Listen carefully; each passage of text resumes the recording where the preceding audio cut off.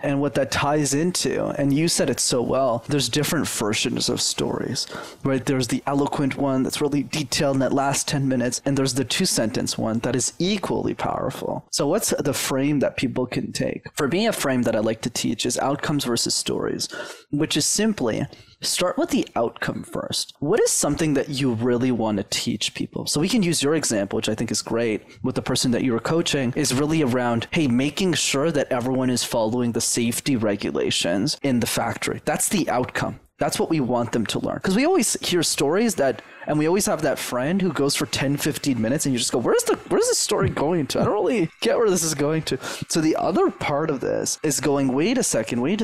Let's go back to what is the outcome, which is safety. And then from that outcome, we make a list of stories to then figure out what is the best way of conveying that outcome.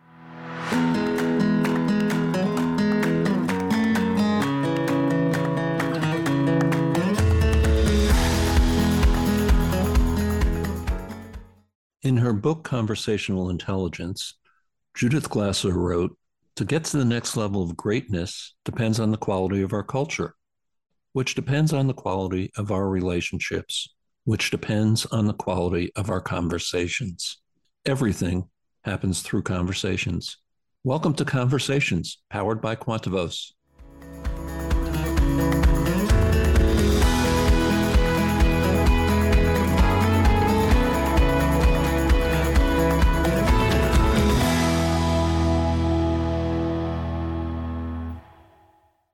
Welcome to this episode of Conversations. I'm Brian Gorman, your host and a Quantivos coach, and my guest today is Brenden Kumarasamy.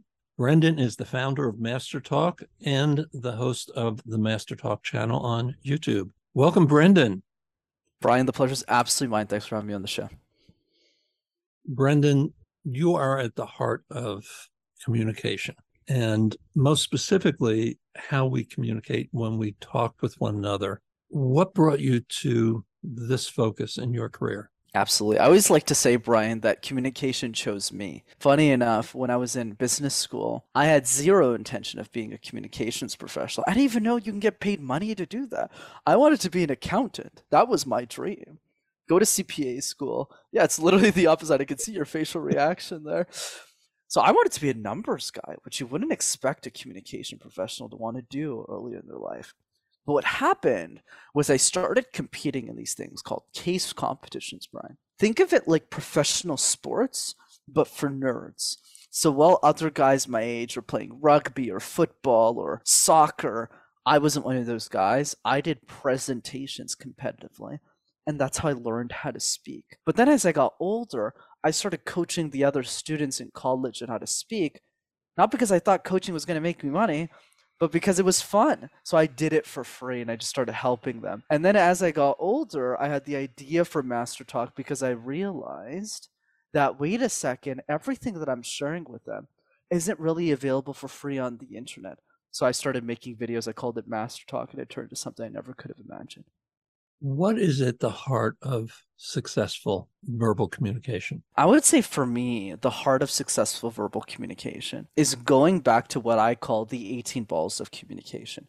Communication is like juggling 18 balls at the same time. One of them is smiling, one of them is eye contact, one of them is facial expressions, body language, storytelling, and it could get really confusing really fast for somebody starting their journey to want to become a great speaker or just a great communicator. So for me, the question has simply been, what are the 3 easiest balls to juggle? Because if we can juggle those balls, it's going to be a lot easier for us to master communication. I'll give you the first one, but you're welcome to ask me about the others if you'd like. So the first one is the random word exercise. Pick a word like phone, like camera, like soapbox, like home, and create random presentations out of thin air. And this serves 2 main purposes, Brian.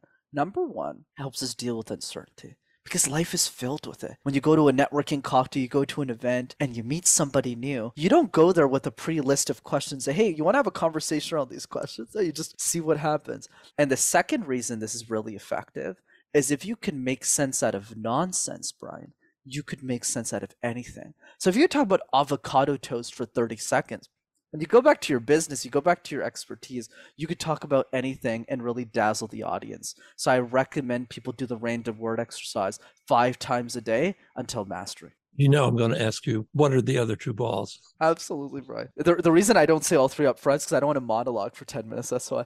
So ball number 2 is the question drill. We get asked questions all the time in our life, at school, at work, in a coaching session, and a podcast. But most of us are reactive to those questions. We're not proactive to them.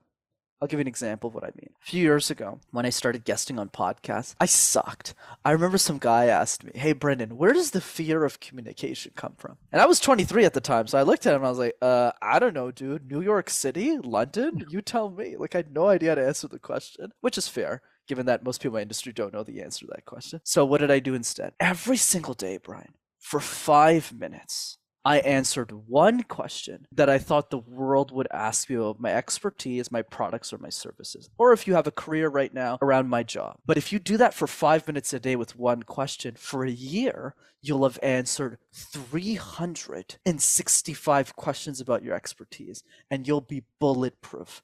That's number 2. No, And then, please, go ahead. No weekends, no vacations, no days off. So because the exercise is so easy to do, it only takes 5 minutes, right? So there's 2 frames in how you can approach it. You could take weekends if you want, if you don't want to spend 5 minutes on a weekend to do it. Instead, what you could do instead, which is the more intense version of the exercise, is what I generally do with clients or people around me, is I force them to answer 20, 30 questions in one sitting. So that way the exercise growth is a lot faster. I just don't want the exercise to be intimidating for people. So for somebody who's listening, getting started, just spend 5 minutes a day. And if you want to take weekends off, fair enough. Go ahead and do that. That's totally fine.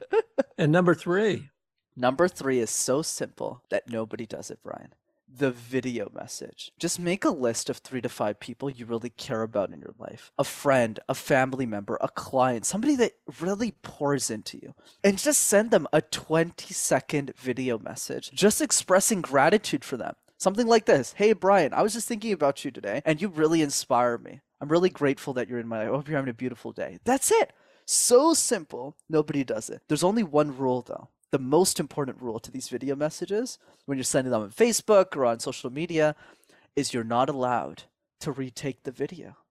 And if you just do that 3 times a day for a year, you'll have sent 1,000 videos and you'll have impacted 1,000 people's lives in the process. One of the things for me that really becomes important in whether it's public speaking or even conversationally when I am looking to communicate a message is the power of story, and underneath that, the neuroscience of story. In fact, when I'm working with clients who are looking to make a significant change in their lives, we actually begin by creating a new story for them. And it's a story not about the future they want to be living, but it's a story from the future that they are living, a head, heart, gut story, a story that shares their emotion. But whether story is lengthy, if you will, or even just a few sentences, I think the power of story is important as a part of this whole art of verbal communication. And I just want to share one example with you and with the audience.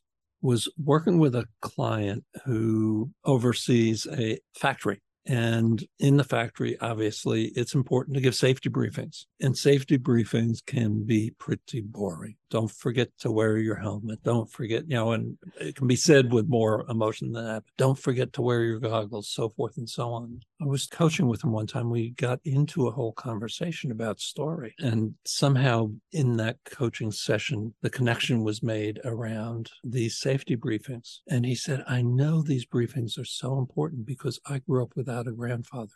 I lost him in a factory accident." I said, "Have you ever told that story?" He said, "No, it wasn't a long story. It was those 2 sentences. And that was all that he needed to communicate that wearing your goggles, wearing your helmet, that safety in this factory is really important."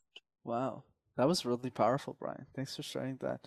And what that ties into, and you said it so well, there's different versions of stories, right? There's the eloquent one that's really detailed in that last 10 minutes, and there's the 2-sentence one that is equally powerful. So what's the frame that people can take? For me, a frame that I like to teach is outcomes versus stories, which is simply Start with the outcome first. What is something that you really want to teach people? So we can use your example, which I think is great, with the person that you were coaching, is really around, hey, making sure that everyone is following the safety regulations in the factory. That's the outcome. That's what we want them to learn. Because we always hear stories that, and we always have that friend who goes for 10, 15 minutes and you just go, where's this story going to? I don't really get where this is going to.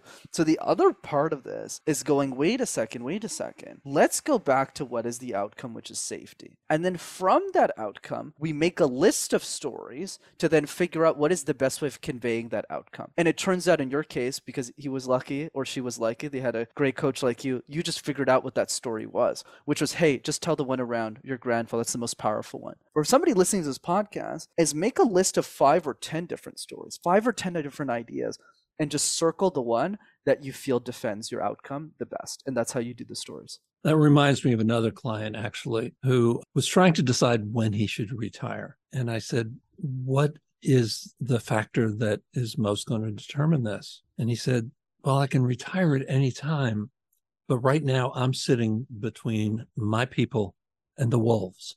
If I leave, the people under me are going to be left defenseless. To me, that was a pretty scary story right there. And we explored it. What I had learned while coaching him is that he was an incredible storyteller. And so we worked together, and he literally created an album, if you will, of the stories of the lessons he had learned, because he had spent his entire career in this organization. And he left that as a legacy and as a way to help his people protect themselves from the wolves, as he saw it, once he was gone. I love that story. I think that's super powerful. And it's a great frame and how we can just test different types of stories to see what lands the best for the people around us. Absolutely. Brenden, what has been one of the most significant challenges for you as you learned the art of verbal communication? Yeah, I mean, I wish I only had one, Brian. Unfortunately, I got so many, but I'll give you the main 3. The first one is I grew up in Montreal. For those who don't know, Montreal is a city in Canada where you need to learn how to speak French, which is a language I didn't know. So I actually studied my whole life in the French education system. And because of that, Brian, I had to give presentations in a language I didn't even know. So you can imagine my first or second grade classroom, I'd look at the crowd and go, bonjour. And that was my life growing up as a kid. The second piece is I have a physical disability in my left arm. So my left arm is crooked. So because of that, I had a big cast when I was in kindergarten, first grade. But even today when I present, most people look at my arm. They don't look at my face whenever I'm presenting. So that always caused me a lot of anxiety when I was in the early stages of my speaking journey. And the third is you would think that a communication expert studied in communications. Yeah, I got a bachelor's degree in accounting, which is literally the opposite of what I do today. That's why I'm such a big believer in the idea that, heck, if I could become a great speaker, I think anyone can be a great speaker. When I heard your early story at the beginning of this podcast, what came to mind is a question that I always ask my clients. And I think you answered it. And the question is, what makes your heart sing? It's clear in talking with you, and our listeners can't see you, but in seeing the joy on your face when you're talking about what you do, that not just speaking, but sharing with others how they can become more effective in their verbal communications makes Brenden's heart sing.